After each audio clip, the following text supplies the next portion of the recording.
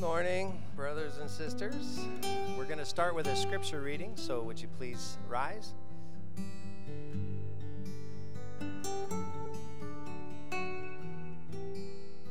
Don't you know that your body is a temple of the Holy Spirit who is in you, whom you have from God?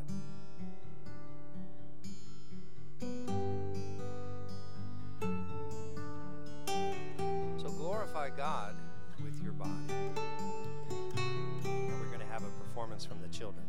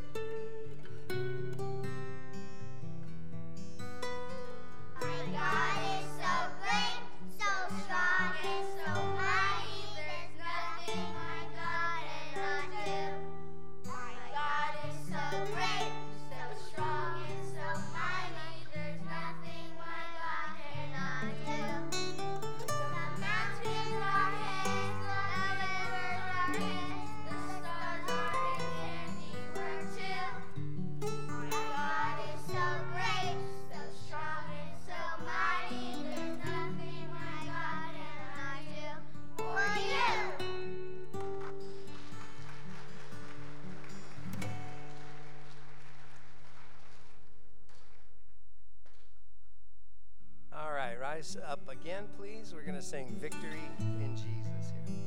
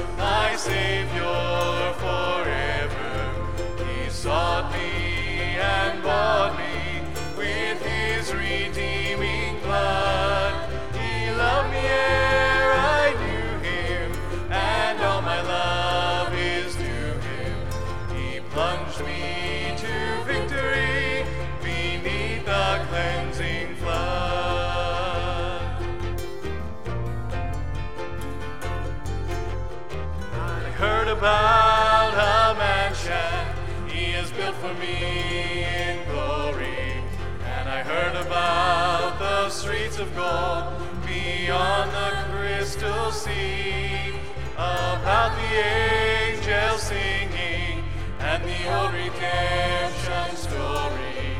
And some sweet day I'll sing up there the song of victory. Oh, victory in Jesus, my Savior forever.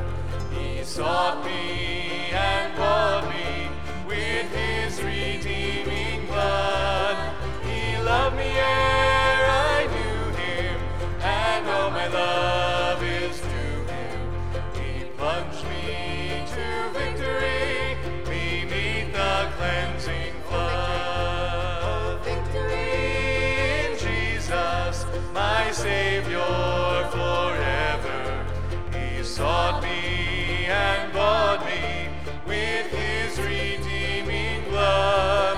He loved me ere I knew him, and all my love is to him. He plunged me to victory beneath the cleansing flood.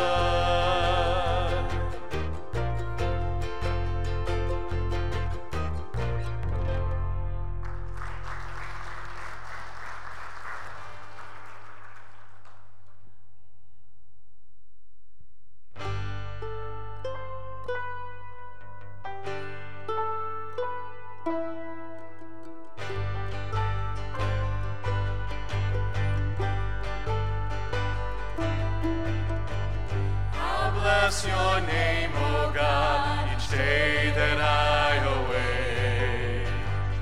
From dawn to setting sun, your greatness I'll proclaim. Your glory far exceeds all human thought. So with each breath I'll bless your name, O God. Your name will be revealed to children yet to come, as generations sing the wonders you have done. Your strong and mighty deeds are always near. O God Most High, your name will be revered. How great is the Lord, and greatly to be praised. How great is the Lord our God. How great is the Lord, and greatly to be praised.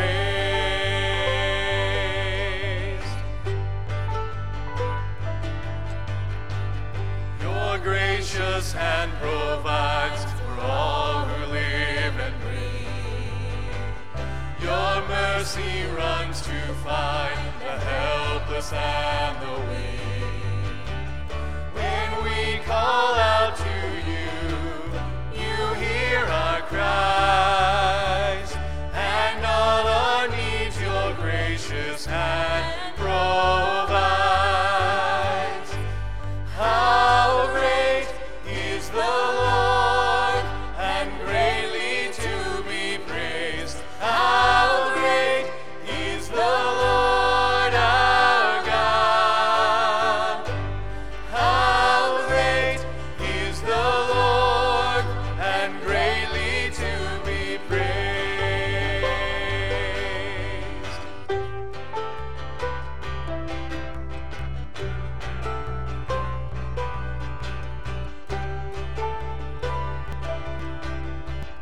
Forever without end, creation will rejoice. When works of wicked men you finally destroy, your power will proclaim till Christ descends, and you will reign forever without end.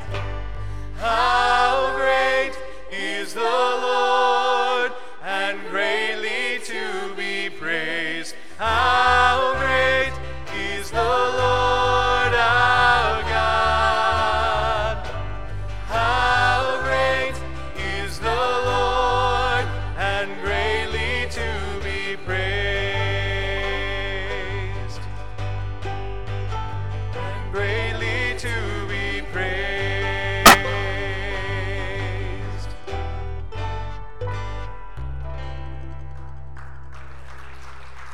may be seated.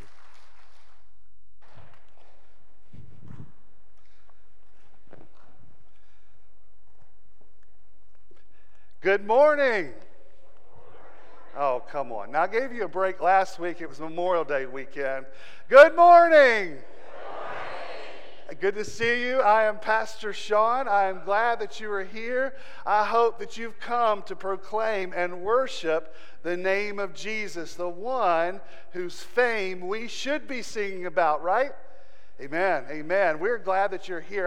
I'm Pastor Sean, and we hope that you feel welcome this morning.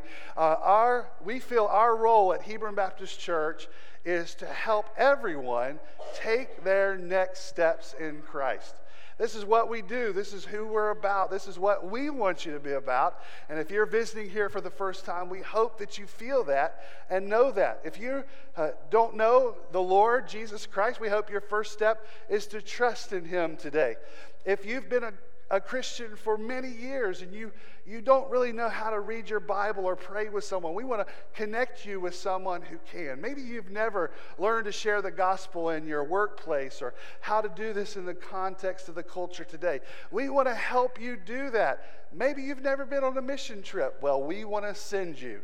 Wherever you are, in your walk with Jesus Christ, we want to help you continue to grow closer to Him. And we're glad that you're here this morning as we worship the Lord together. But we want to welcome you, guests. If you are your first time here, we hope that you would. I hope that you would connect with us. And by doing that, there should be a connect card in the pew in front of you.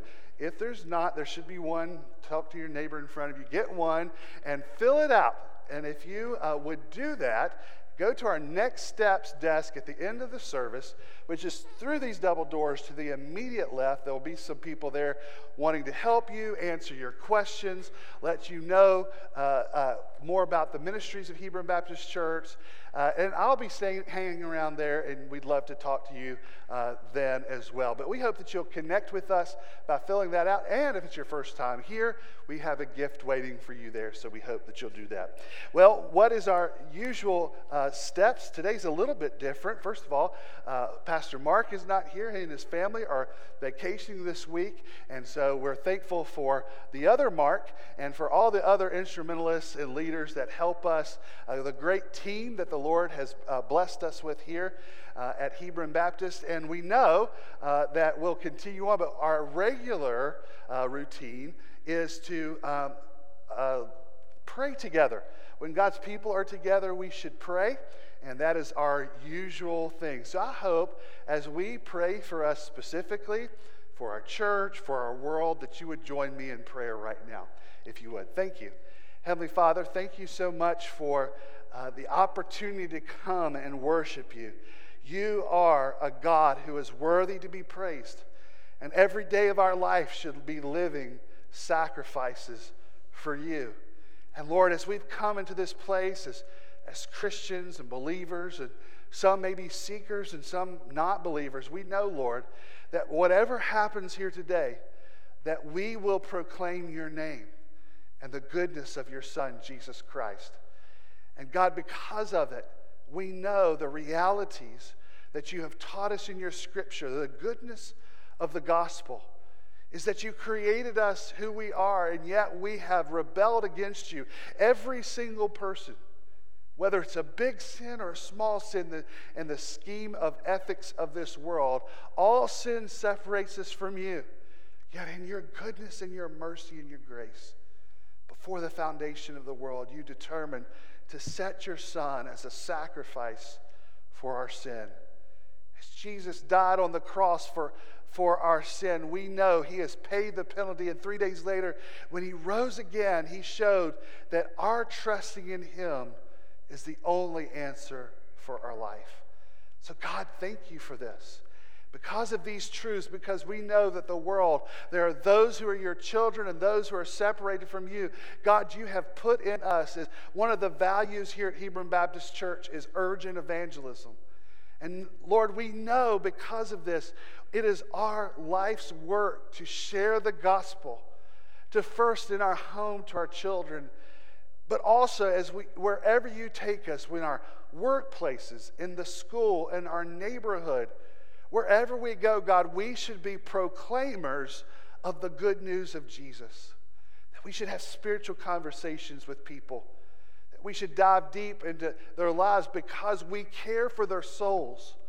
And Lord, because of this, we are thankful for the ways that you do that here at Hebron Baptist Church, through Gospel to Every Home, through the Hoosier One Summer impact. We pray right now, even for people as they're thinking and praying about who they might bring as a guest with them this summer. We thank you for the desire to reach the nations as we send people to London and Argentina and Salt Lake City. We're thankful, God, you've put that in the heartbeat of Hebron Baptist Church. And God, we pray that we would be obedient, all of us, in making the Great Commission vital to our hearts, lives, families, and specifically our church. Heavenly Father, I just lift up the Friday family, Lord, and we lift up the Nauman family, we lift up the Gallat's family, Lord. We know that they have suffered a painful loss this past week as Shane has gone to be with the Lord.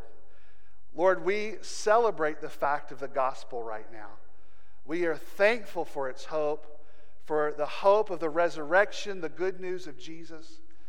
That, Lord, you have given us the ability to grieve deeply and mourn greatly. But instead of the mourning overcoming, we have a foundation of hope in the gospel. That one day we will see Shane, that she will be celebrating the risen Lamb just as we will. And so, Lord, I just pray that you would comfort the family, that you would use us as an instrument of your love and grace and encourage them in these days. Lord, we are thankful that, Lord, you have brought these families into our sphere that we might pray and encourage and love them.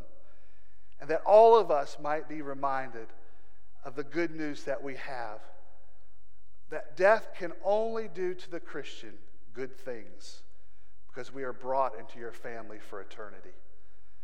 And Lord, I just admit to you, Lord, and I know that we all have admitted that there's times in our lives that we are not urgent about evangelism, that we miss opportunities to share, that we allow life to become more busy than thinking of the spiritual natures of our friends and families, that we shrink back when we should be bold, that we avoid tough conversations when we know that for the goodness of their life and the true measure of love should be about having gospel conversations with other people. So Lord, whether it's in our home or whether it's in our workplace or wherever it was, Lord, forgive us for the times that we have been selfish. Forgive us of the times we've been lazy. Forgive us of the times we've been fearful. And Lord, help and embolden us to live for you.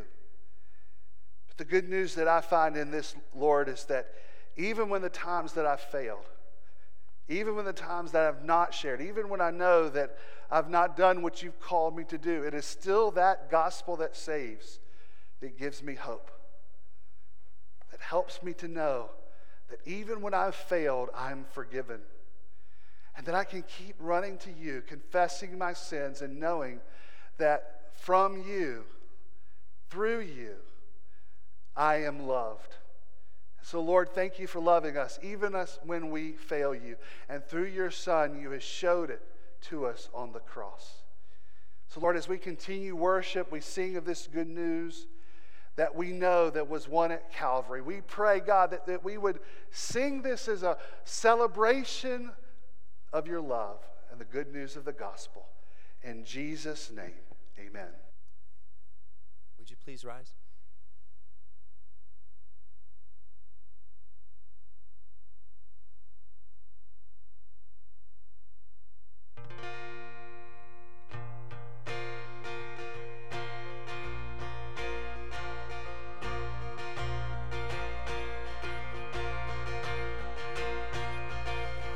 I spin in vanity and pride. crucified, knowing not it was for me he died on Calvary.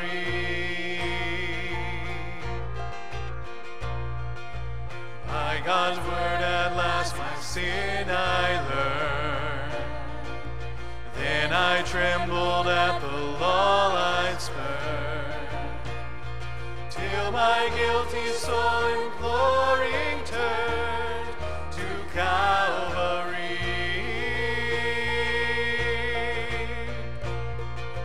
There your mercy and your grace was free.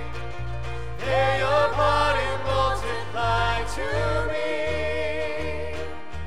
There my burden soul found liberty at Calvary.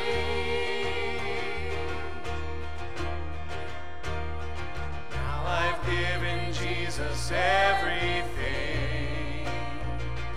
Now I gladly know him as my King. Now my raptured soul can only sing of Calvary.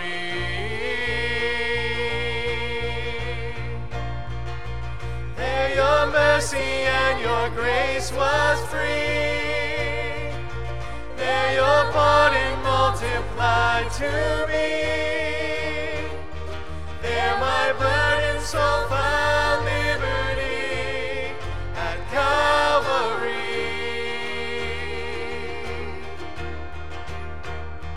There your mercy and your grace was free. There your pardon multiplied to me. There my burden soul found liberty at Calvary.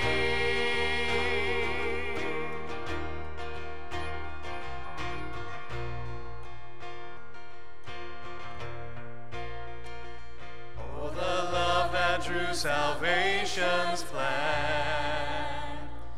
Oh, the grace that brought it down to man. Oh, the mighty gulf that God did span at Calvary.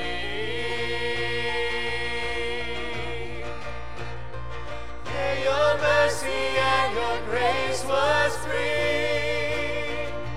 There your pardon multiplied to me. There my burden soul found liberty at Calvary.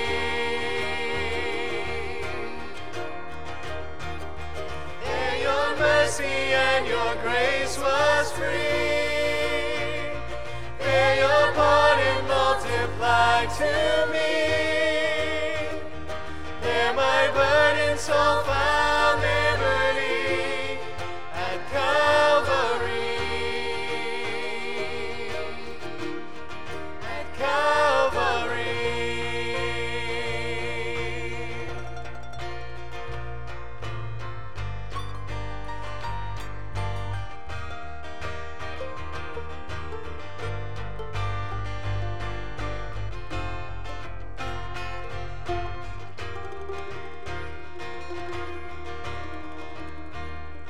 There your mercy and your grace was free.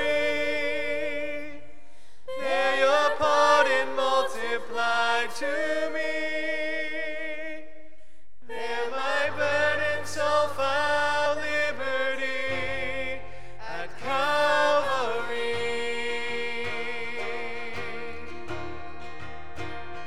There my burden soul found liberty at Calvary.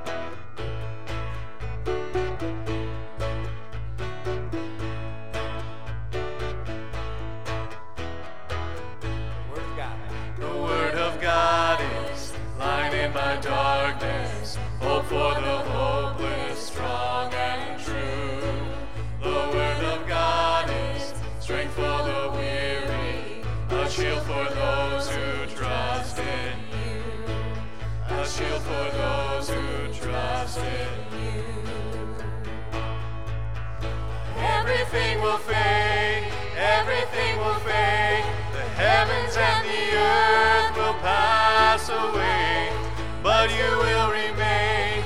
Yes, you will remain always. Jesus, faithful word of God, the anchor of my heart. You're everything you say. You are, Lord, greater than my deepest needs. The ground beneath my feet. Your promises won't fail me now.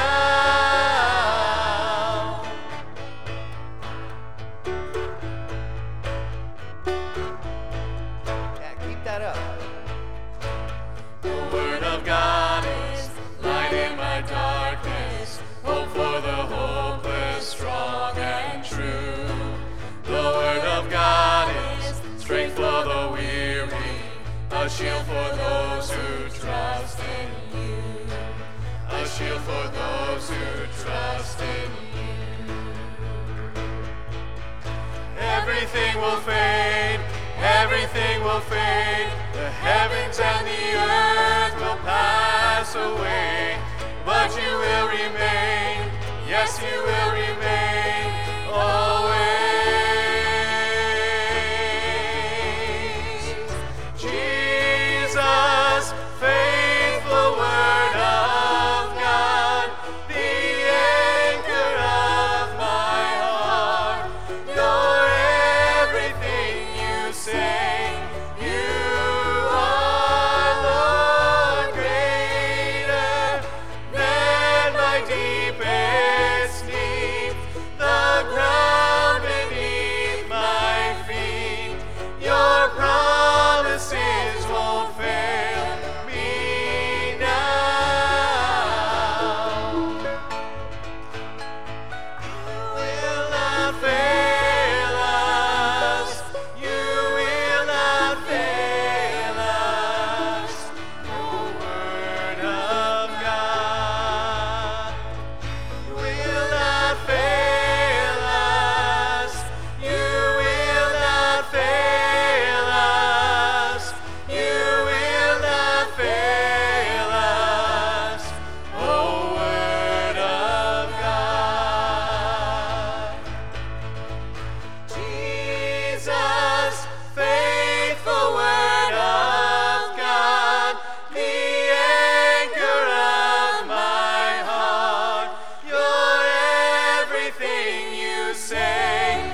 You are, Lord, greater than my deepest needs. The ground beneath my feet. Your promises won't fail me now. Not fail us. You will not fail us. You will not fail us. Oh, word of God will not fail us. You will not fail us. You will not fail us. Oh, word of God.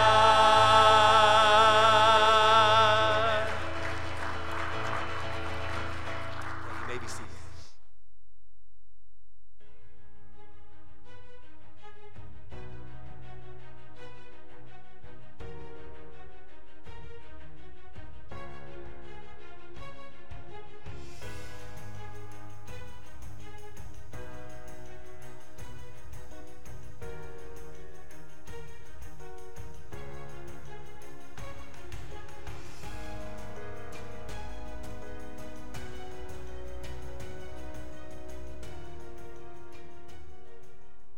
Good morning. Turn into your copy of God's Word. It is Zephaniah chapter 3, verse 9. If you want to follow along in the Pew Bible in front of you, it's page 837. 837. Hopefully I looked that up correctly, but I think it is. This is the last in our series of Edge of Exile, as we have walked through both the books of Habakkuk and Zephaniah. A powerful message from two different prophets to a people who were about to go through some of the most difficult seasons of the history of Judah, the most difficult times as people of God. Well, they would be ripped from their homes, ripped from their homeland, and removed from the worship in the temple of the Lord. And as we think of these times, as we have been looking at how do we respond and how do we live in a time that we know that is becoming more and more difficult to be Christians, in a way that we know that the world is going to get worse before it gets better until the Lord comes back. In all these things, how should we live? And we've looked at many different things: trusting in the Lord, founding our hope in the Lord, making sure that we live rightly by the Lord's standard instead of falling into the traps of the world. Today, what we want to look at is be thankful that God is the Savior of His people. An enduring hope that we can have as we face all days. So beginning in Zephaniah chapter 3, in verse 9 to the end of the chapter. The word of the Lord came to Zephaniah and said, "For I will then restore pure speech to the peoples, so that all of them may call on the name of the Lord and serve Him with a single purpose. From beyond the rivers of Cush, my supplicants, my dispersed people will bring an offering to me. On that day, you will not be put to shame because of everything you have done in rebelling against me. For then I will remove from you among your jubilant, arrogant people. You will never again be haughty on my holy mountain. I will leave a meek and humble people among you, and they will take refuge in the name of the Lord. The remnant of Israel will no longer do wrong or tell lies. A deceitful tongue will not be found in their mouths. They will pasture and lie down, and nothing to make them afraid. Sing for joy, daughter Zion. Shout loudly, Israel. Be glad and celebrate with all your heart, daughter Jerusalem. The Lord has removed your punishment. He has turned back your enemy. The King of Israel, the Lord, is among you. You need no longer fear harm. On that day, it will be said to Jerusalem, do not fear. Zion, do not let your hands grow weak. The Lord your God is among you, a warrior who saves. He will rejoice over you with gladness. He will be quiet in His love. He will delight in you with singing. I will gather those people who have been driven from the appointed festivals. They will be a tribute from you and a reproach on her. Yes, at that time, I will deal with all who oppress you. I will save the lame and gather the outcasts. I will make those who are disgraced throughout the earth receive praise and fame. And at that time, I will bring you back. Yes, at the time I will gather you. I will give you fame and praise among the peoples of the earth when I restore your fortunes before your eyes. The Lord has spoken." Let us pray. Heavenly Father, we are thankful that your whole counsel of Scripture that you have given us has been breathed and delivered to us so that we might rejoice in your truth, be nourished by your truth, instructed and rebuked by your truth. But Lord, may we live by your truth. So Lord, as we come to the word today, we want to be changed by it, molded by it, made new by it. And Lord, I pray from your word delivered by the Spirit, that the Spirit that resides in us will change us so that we're never the same again. We ask this in Jesus' name. Amen. Sometime these last 2 weeks, Pastor Mark and I were talking about a movie we had both seen, and we just talked about how the ending left a little to be desired. I don't know about you, when you've had a conversation about a movie, many times when I talk to people, they often will say, well, I really enjoyed most of it, I really liked it, but that ending really stunk. Or maybe like a TV series that had gone on for many years, and it comes to the series finale, and you say, that series, the way it ended, almost ruined the whole thing. Why did I spend these last few years watching this thing when it was going to end this way? All of us know that we want the ending to come together in a particular way, right? Most of us have ingrained in us a happy ending. We desire everything to work out the way they're supposed to. We want every story, everything to be resolved. We don't want anything to think, it might work out or it could work out. We want to have it all wrapped up together. There was a movie that was produced in the last couple of years that it's the story. It's actually an adaptation of a play, and the whole play is really about the discouraging, horrible things that happen to this family. And the movie goes on, and then everything bad happens, but for some reason in the end credits, you see one of the stars kind of watching these horses play, and they're smiling, and it just seemed out of place because everything had happened so poorly, but it was meant to leave you with this feeling that this person's life was going to work out. They were going to be happy, and everything was going to be okay. And they asked the director, why is this in here? Because it's not in the original source. It's not, not what you would expect, but from the rest of the movie. And he said, well, the studio kind of forced me to put it in there. We did all these testings, and people were watching these movies, and they complained because they said there was no ending. There was no good ending, so we had to add a good ending to it.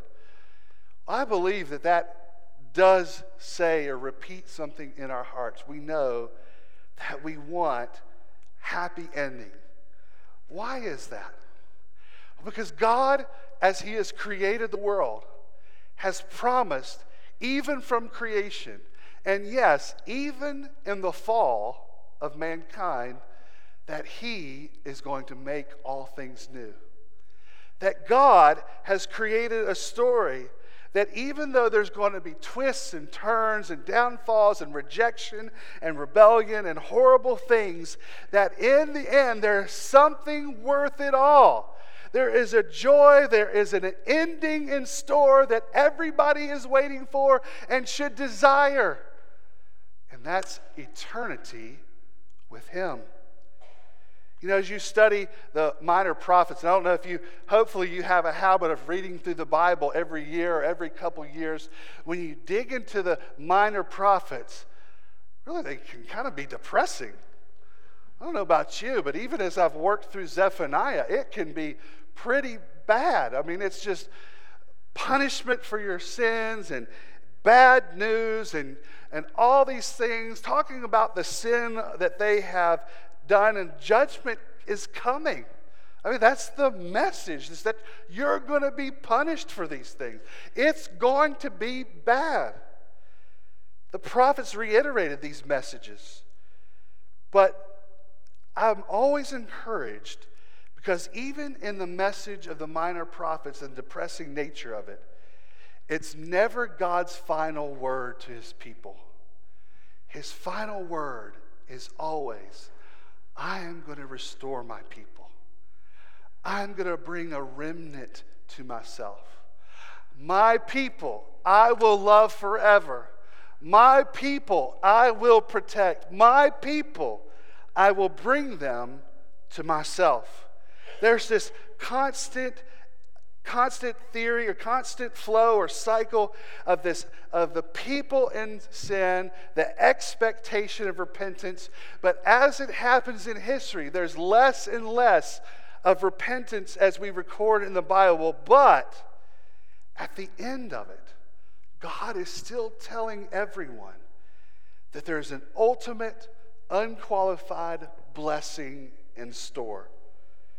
And the final message of chapter 3 is that God is lovingly giving his people who are about to endure great trial a clearer view of the final end, so that they may be straightened, encouraged, strengthened, and prepared to follow him down a difficult path, but to a worthwhile destination. Isn't that the message of the Bible to us? That God is strengthening us, encouraging us, and preparing us to follow him down a difficult path to a worthwhile destination.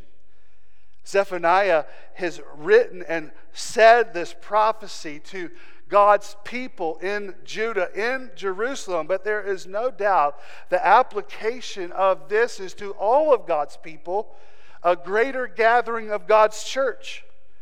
And this regathering is a gathering of the entire people of God into Christ's flock.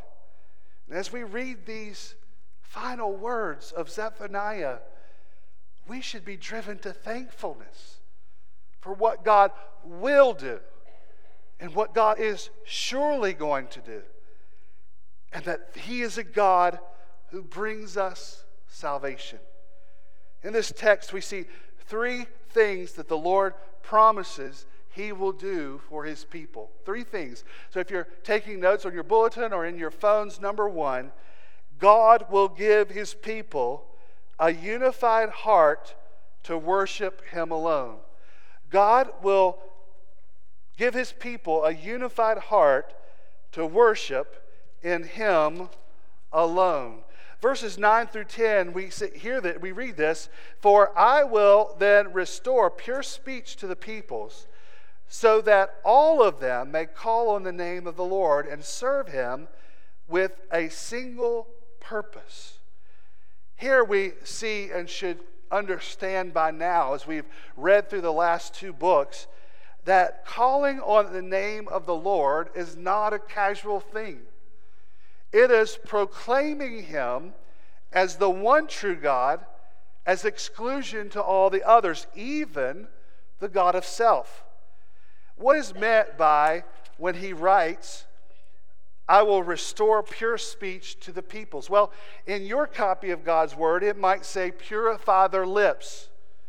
Well, some people think, well, it's just for a way for God to change the people to proclaim him as the one true God. But it's actually deeper than that. What he's saying is that I am going to purify all of them. Just as we read, as in Isaiah says, I am unclean, and he brings the coal to his lips. That is not just to say, okay, your lips are good and the rest of you are not. He's saying all of you as a people have been purified. I am going to purify all of them. He is converting them to call on the name of the Lord with their lips, to proclaim him as the one true God. And this is certainly in contrast for what we read even earlier in this chapter. Their wickedness, how they proclaimed their pride, how they've rejected God, how they actually even fell to idols. All of these, he's speaking about these people. And yet God is saying, I am going to purify their lips. I'm going to purify them. Think of the picture. The priests who claimed they were the Lord's servant were also serving Baal. The people would swear by the Lord, but also swear to Molech. They were bad people who did not serve God at all. And what was their hope in the edge of exile? God was saying, because I am going to save and convert my people to a people who oppose me, to a people who love me. God is saying, I'm going to create in them a heart that calls on the name of the Lord. And God is gathering his people, he's saying. And this is what we're doing. God is saving us, saving his people, so that we might be joined together in a chorus, in a family, in a city, in a place, that we would stand together unified as brothers and sisters in Christ to worship and serve him. It is almost the direct opposite of what happened at the Tower of Babel. That people who were prideful and thought that they could make themselves like God and create something that was show themselves like God, what did God do? He said, well, no, I'm going to scatter you. I'm going to send you because you are rebellious people, and so I'm going to mix you up because you are not worshiping me. He's saying, oh, now I'm going to save you, so that as my people, you will gather together and proclaim my great name. Remember in Genesis chapter 11, verse 8 through 9, he says, so there the Lord scattered them throughout the earth, and then he stopped the building the city. Therefore it is called Babylon, for there the Lord confused the language of the whole earth, and from there the Lord scattered them throughout the earth. Here God is instead now gathering those who are no longer wanting to worship themselves, but to serve God alone, to trust in him truly. And in this, we see this wonderful picture that the God of the universe saw them, Judah in their rebellion, sees us in our rebellion, and in the same way wants to create in us a heart and a life and a person that worships him. You know, many of you have experienced what it's like to be kind of a new place in life, or a new person, or a new stage. Some of you recently experienced going to high school for the first time, and you realize, okay, I can't be as immature as I was in, middle school. I can't do those things because I'm going to be bulldozed by a senior in the hallway if I do something like that. Something about your nature changes. You behave differently. You act differently. You know you have to change a little bit because something is in here new because you're now in high school. Well, maybe you're a single person. Maybe you've either graduated college, or maybe you've been a few years and you're finally out, and you're making your way on your own, and you're trying to figure out everything. You know you have to split the bill with maybe a roommate, or you've got to form a budget. You've got to do all these things, and you're thinking about, how am I going to do all this? And somehow you realize it's like, oh, I'm kind of an adult now. I've got to make very important decisions that are going to impact me forever. And so you change. Something about you changes because you're going to behave and walk in a different way. Or maybe you have just retired and you're used to the 9 to 5, 40-hour a week or 60-hour a week grind, and you're doing these things, and somewhere probably I've heard it's longer than just day one. It's a couple months later, you finally realize, oh, I don't have to go back to work tomorrow. I don't have to do that. I don't have to answer those emails or phone calls, or I've got a new way that I can live. And so you begin to create this new way. Friends, in the same way, we know that we were enemies of God, and that we lived in a way that was so selfish, and that was so immature, and so hateful and spiteful, and even though if we tried to be good people, we knew something was missing, something was not right. But God, by his grace, came upon us by the Spirit, and he changed us, and our life looked different. And we might not could say, this is the day or the moment. Some of us can. Some of us can say, right then, everything changed for me. Some of us, it took many years. Some of us, it took a week. But we know something changed in us. Instead of desiring ourselves, we desired God and his ways, and being around his people, and living for him. And we realized God has done a miracle in us. we know that as Zephaniah is saying to the people who were enemies of God, who were rebelling against God, that, hey, God is saying He is going to change us and make us a new people. Well, friends, that's what's happened to us in Christ. That God has sent us mercy and He has chosen us, and that we've understood and accepted Christ's propitiation for mercy and forgiveness, that we confess our sin, repent, and believe by the leading of His Spirit, that we receive cleansing, that we find sweetness in the relationship with Christ, we find a hatred for sin, and we become a new people. Friends, this is the work of God. And when all of the world is spiraling and things are getting just weird, God is changing us. God is saving me. God has saved you. And if you give Him the opportunity to listen to His word, brother or sister who are far from Him, the truth will come to you. God does this for Israel. He is doing something greater, and we celebrate this in salvation.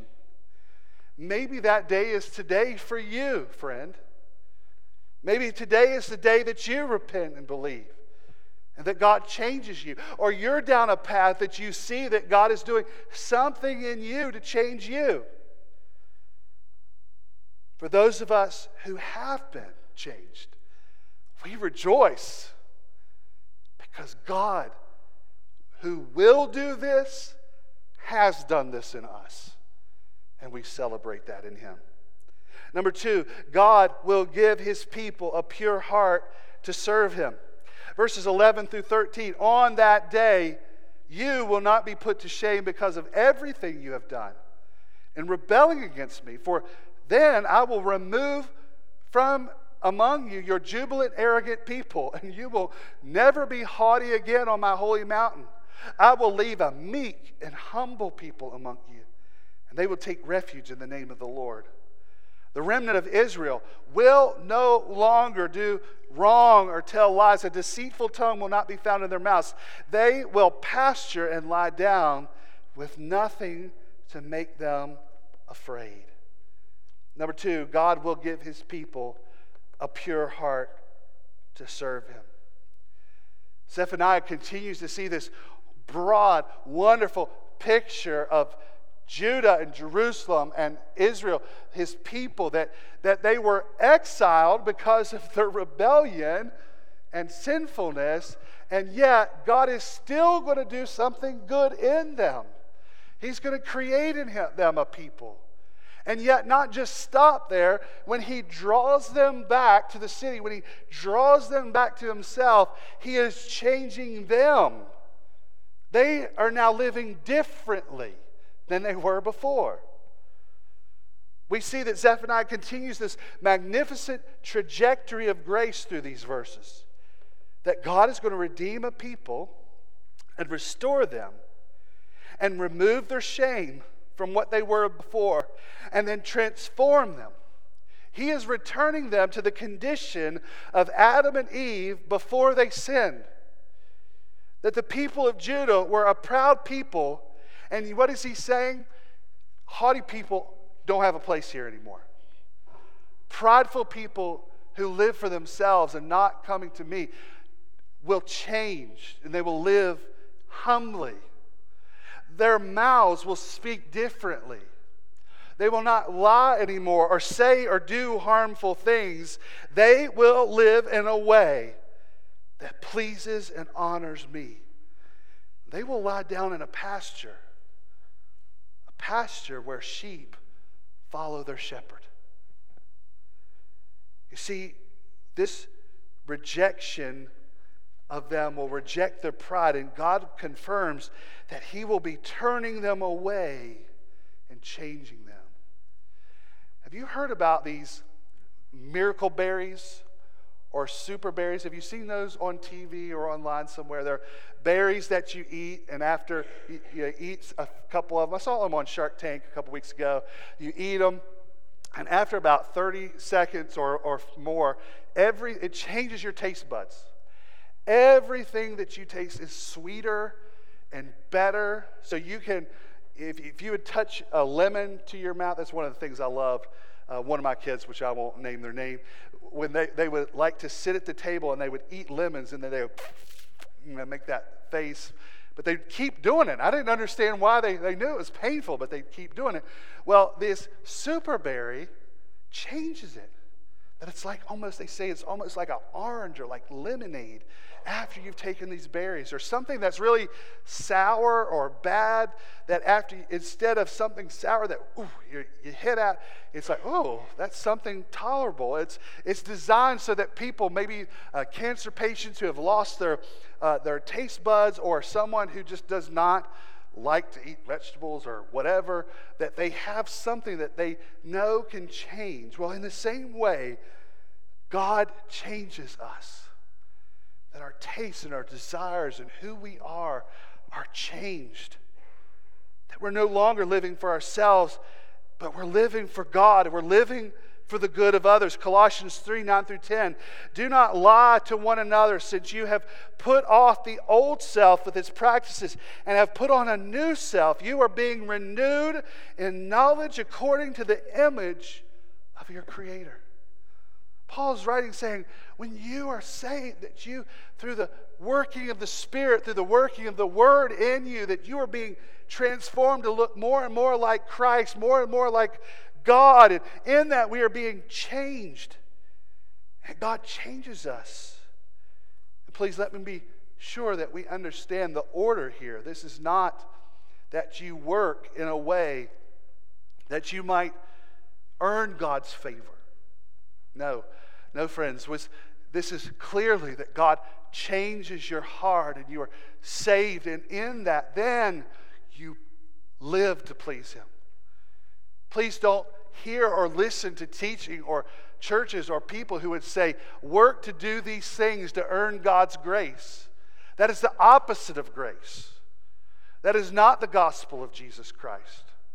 Be careful, and let me warn you, if you are here, even here today, saying, I am still working to earn God's love, or one day I'll get there, or are you a Christian? Somebody asked you, you're a Christian, you say, I'm trying. Well, friends, that's not the gospel of Jesus Christ. And you need to really trust and ask, have I really trusted in Christ for salvation? Because as we have sung even today, His mercy and His grace are free. It came through the work of Jesus on the cross. And the only way for us to gain access it, to gain the righteousness of Christ, is by faith alone in Him. And when we are changed, then God changes how we work and how we live and what we do.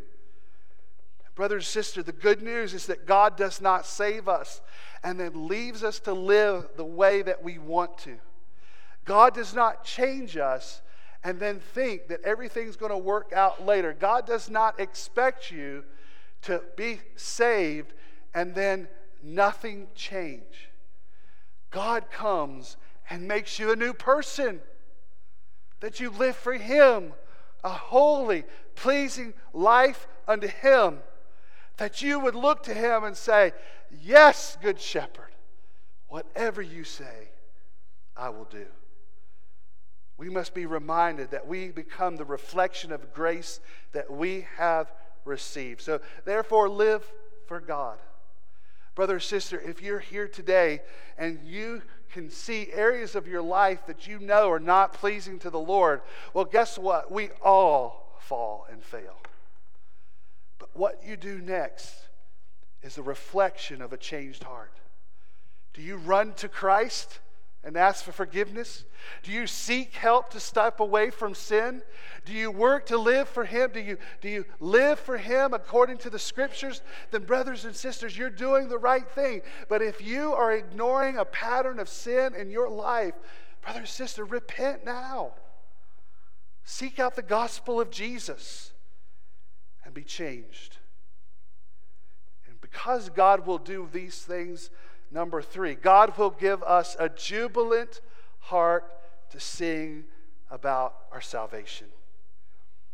Through 14 through 20, this wonderful thing. It begins, verse 14, sing for joy, daughter Zion, shout loudly, Israel. Be glad and celebrate with all your heart, daughter Jerusalem. What is this? God is saying, rejoice, because what am I going to do? I'm going to gather my people back. You were in exile. You're going to come back. You're going to come back to the homeland. You're going to come back to Jerusalem. You're going to come back to Zion. There's these pictures of I am restoring, redeeming, bringing back my people. This wonderful thing is not a fleeting shout for joy. It's something that is in response of the redemptive work of God, that He has returned His people. And what are they doing? Throwing a party.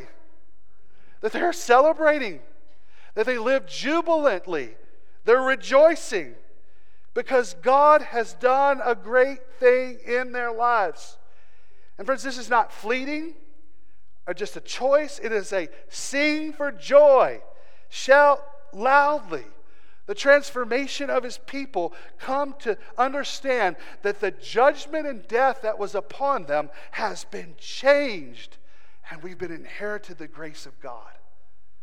That the people who are no longer people are now a part of God's people. And we see this. This promise becomes a literal regathering. And when we read it, it can't be just historical. Friends, we have said week in, week out, that when the prophecy comes, it is not just a prophecy to Judah. Yes, how jubilant are those people? They were run out of their homes. They no longer could go to their corner store. They couldn't go down to the temple and worship God. They were put into slavery and less than people in other lands. And yet now they have returned to be their own people. This was something for them to celebrate. But how great is this? That it couldn't possibly be just limited to that one point in history. Because where does He say? I am gathering from all nations. I'm gathering from all places of the earth. I'm gathering from all my people everywhere. To where? This city. To where? Zion. To where? Israel. To where? To this greater reference of a heavenly Jerusalem. There's this wonderful picture of that we, His people, can sing because we know God is going to bring us home. And what do we have to sing about? I'm not going to go through all of it, but here, verse 13, He has taken away our punishment. Verse 15, He has turned back our enemies. Verse 17, He will rejoice over us. Verse 19, He will rescue the weak. Verse 20, He will bring us home.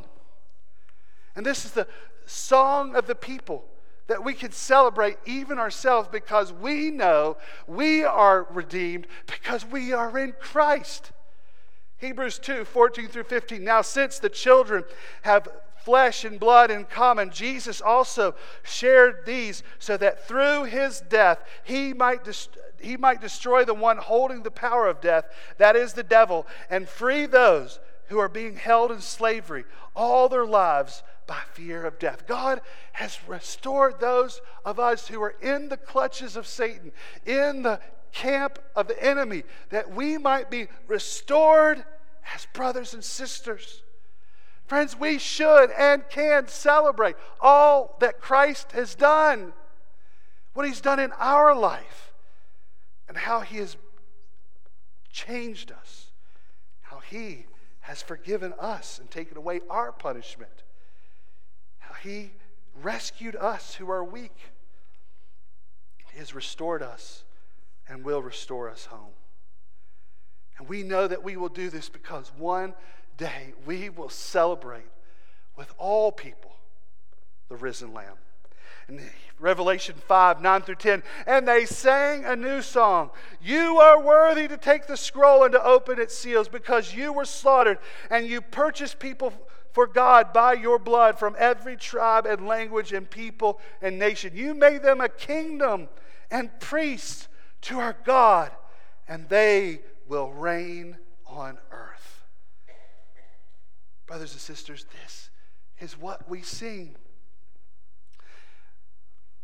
But let me tell you just one little note that we can't run over here very quickly. Verse 17. The Lord your God is among you, a warrior who saves. He will rejoice over you with gladness. He will be quiet in his love, and he will delight in you with singing.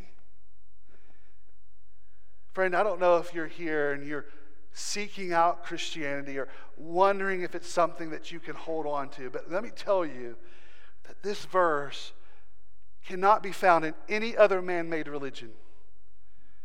In any belief system or structure on the face of the planet, that the God whom we have rebelled against and hated came, as it says, is among you, came to the earth to die for you, to defeat sin for you, but he went further, rejoices over you, that loves you, that celebrates you, that those who have grievously rejected him over and over and over and over again, a disobedient people of God, when they have repented, God rejoices over us. God sings about us. Friends, what a beautiful love from a glorious God. Is this not the pictures that the parables that Jesus even said of the one who rejoiced when the lost coin was found? Or the one who rejoiced when the lost sheep was brought back? Or the wonderful father who rejoiced when his prodigal son had come home? Friends, this is the God who saved us. And we have a lot to sing about. Friends, we are going to face a lot of trouble in the days ahead. It is going to get far worse. And we need to rejoice in these days and trust in God, because he is saving us and he will save us, and we will trust him every step of the way. Brothers and sisters, today I hope that you would sing and rejoice in what God will do. That if you were rebelling from him, that you would come and repent and become a child. If you are a child and a follower of Jesus, that you will see that God moved the universe to bring his only begotten Son to die for his sins, and you are now counted as a child. I hope you never lose the wonder of this good news. And that for the rest of your life, you will live, no matter what comes, rejoicing in a God who sings over you. Let us pray. Heavenly Father, thank you so much for this wonderful truth that you will never abandon your people. You're restoring your people, that you have saved your people. And you've done so through your Son, Jesus Christ. I pray, God, that you would make in us a people who worship you truly and rightly and live for you. And God, for those of us who we know are your children, may we follow you fully. And God, may we rejoice in the people that you have created in us. So God, I thank you for this wonderful good news. And may we look forward to the happy ending that you have created through Christ Jesus for us. And it's in his wonderful name that we pray. Amen. Would you go ahead and rise to your feet?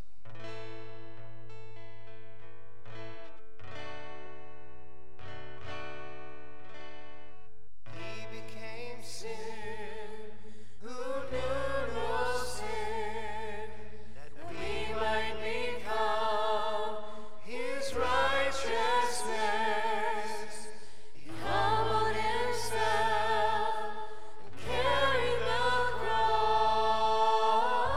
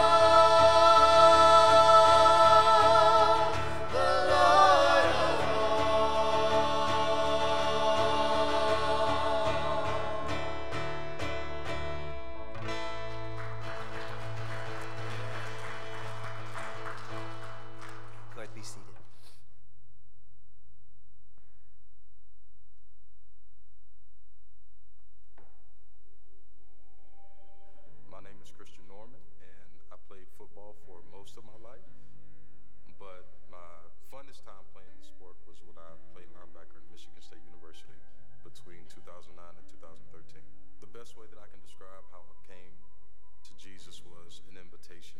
I had heard the gospel preached my whole life.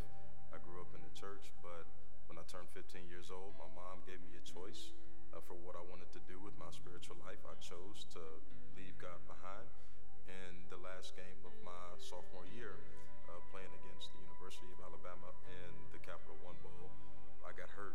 And when I got hurt, I lost my sense of self. I lost my identity. I didn't know who I was and why I was here.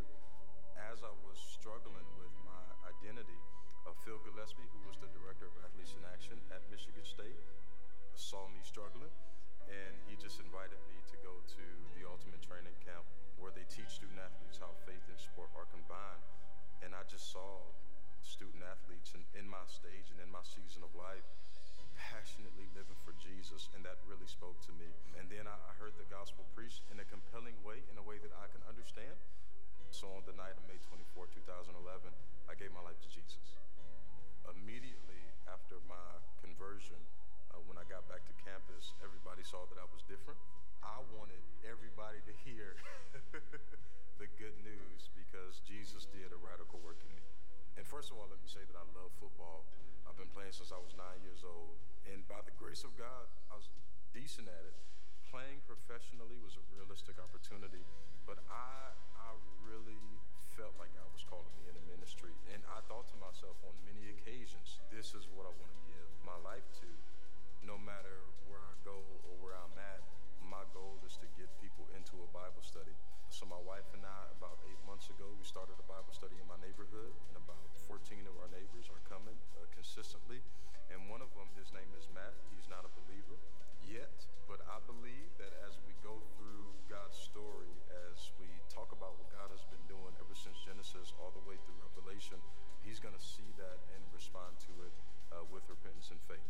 If Phil Gillespie was too afraid to give me an invitation, who's to say that I would know Jesus right now? So don't let the fear of rejection stop you from just loving people well. I would say just be intentional. God has put people right in front of you. Maybe they're on your team. Maybe they're in your classroom. Maybe they're already in your friend group. That's your captive audience. Obey the Lord. That's it. Do what he's called you to do, because it's in his calling on your life that you're going to find your greatest joy and your deepest satisfaction. Just choose someone and go for it. My name is Christian Norman. I played outside linebacker at Michigan State University for 4 years, and now I'm a pastor at First Baptist Church of Woodstock. I have my one. Who's your one?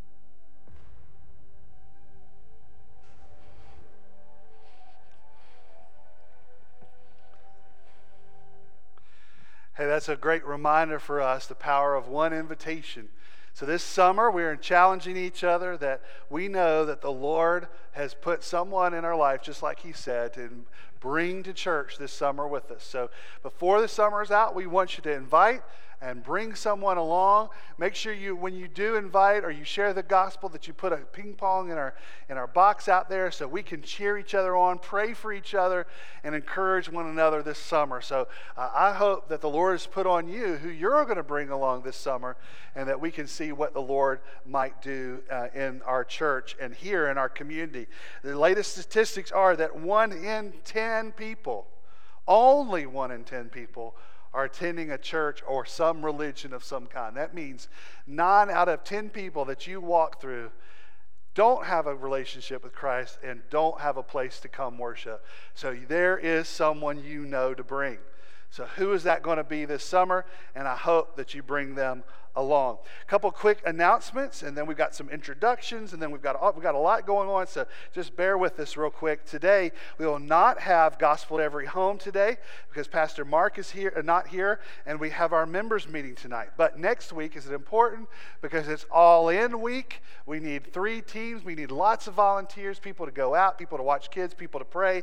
So next Sunday, 4 to 6, we'll be going to homes in our community and share the gospel. So hope that you will join us. Again, reminder that tonight is our members meeting at 6 o'clock. It is followed by ice cream social. You're going to hear a report from our students. You saw them over here, several of them who are wearing their camp shirts. So you're going to hear pictures and a report from their camp. You're going to hear a lot of different things. I'm going to preview the Southern Baptist Convention. We're going to hear about some of our missions and ministries that are going on. So come tonight, 6 o'clock. You will not be disappointed, and then stay for the ice cream because we all love ice cream. So be here tonight.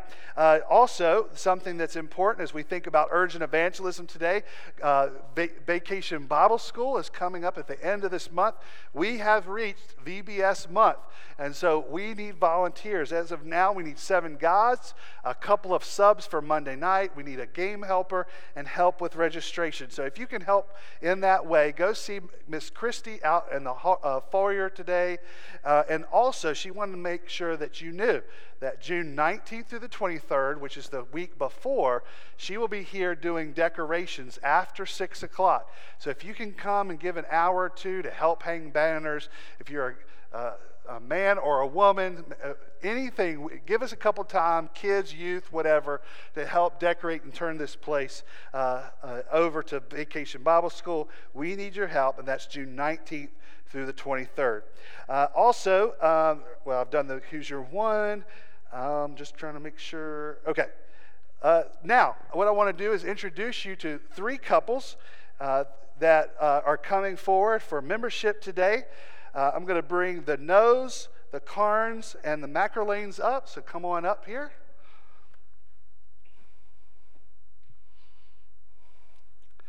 We like to do them in bunches, I guess, but they're all here. We're thankful for them. Y'all just line up here so they can see your pretty faces, or at least your wives' pretty faces. Let's be excited for them.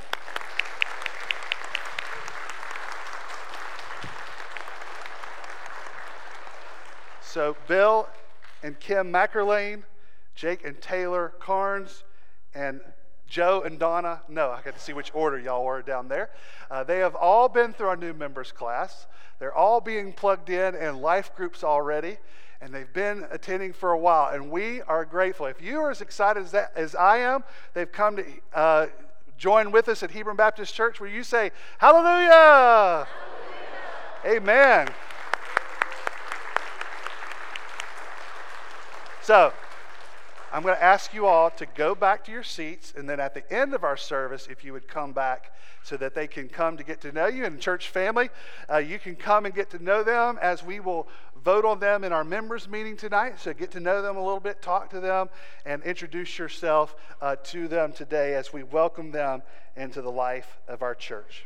All right, we do have a time for offering. We have worship through song and through the word, and excited about what God is doing, but we do have a time for offering. So you can, part of our worship is giving to Him. You can do so as the plates are passed here in just a minute.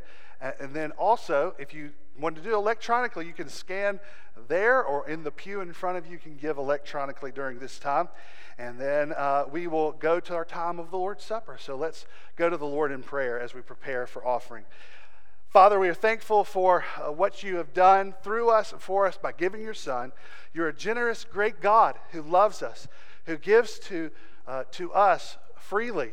And Lord, as we serve you, we should give freely as well as our tithes and our offerings. We're thankful for what you do as we support elements like Who's Your One, Church Camp, Vacation Bible School. All this goes to reach our community. So Lord, help us as we give, and that you would multiply it so we might do more things to reach people for Christ. In Jesus' name, amen.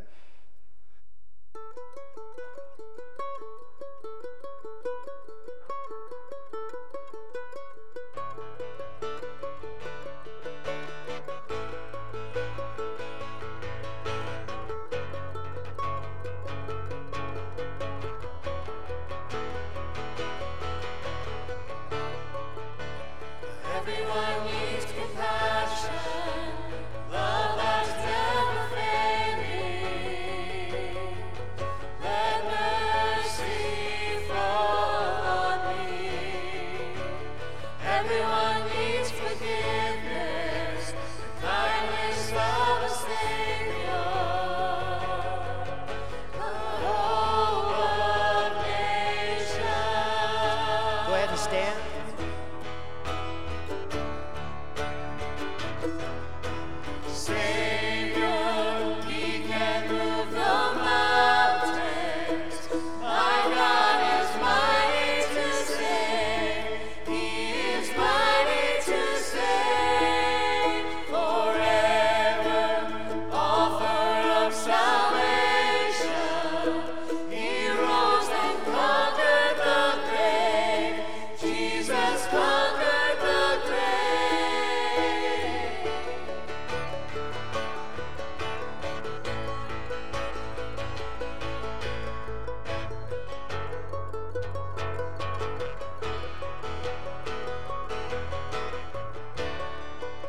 So take me as you find me, all my fears and failures.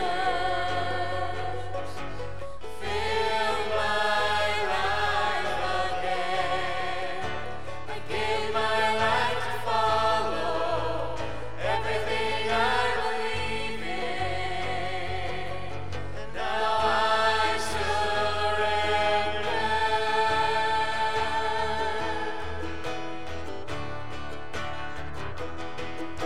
Savior, He can move the mountains. My God is mighty to save. He is mighty to save.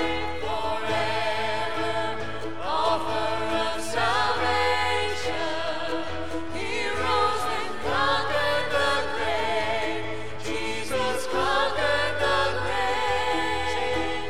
Savior, He can move the mountains. My God is mighty to save. He is mighty to save. Forever, author of salvation. He rose and conquered the grave. Jesus conquered the grave.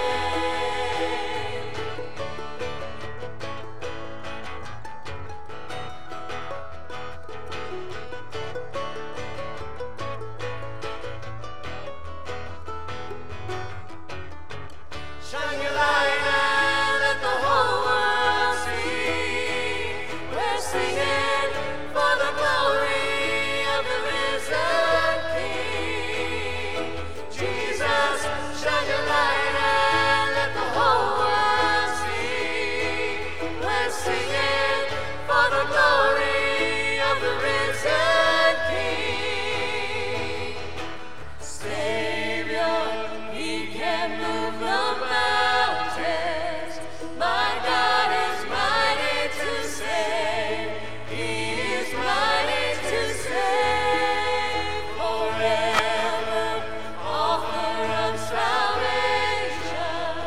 He rose and conquered the grave. Jesus conquered the grave.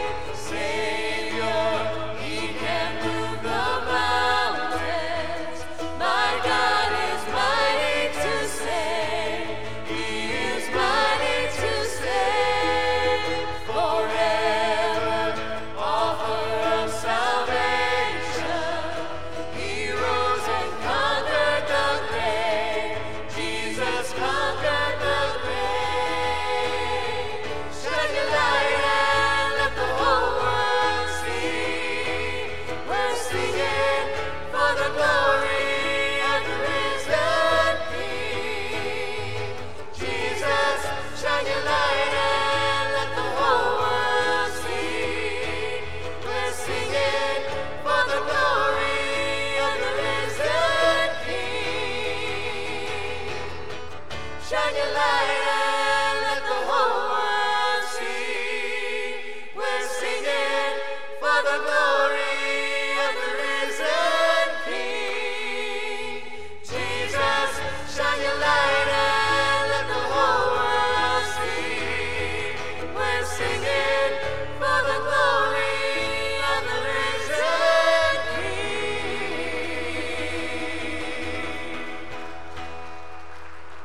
Amen, amen. Great singing. Sit down if you don't mind. In your pew in front of you should be the elements for the Lord's Supper. Invite those, if you are a believer who have been baptized post-conversion, that you can join us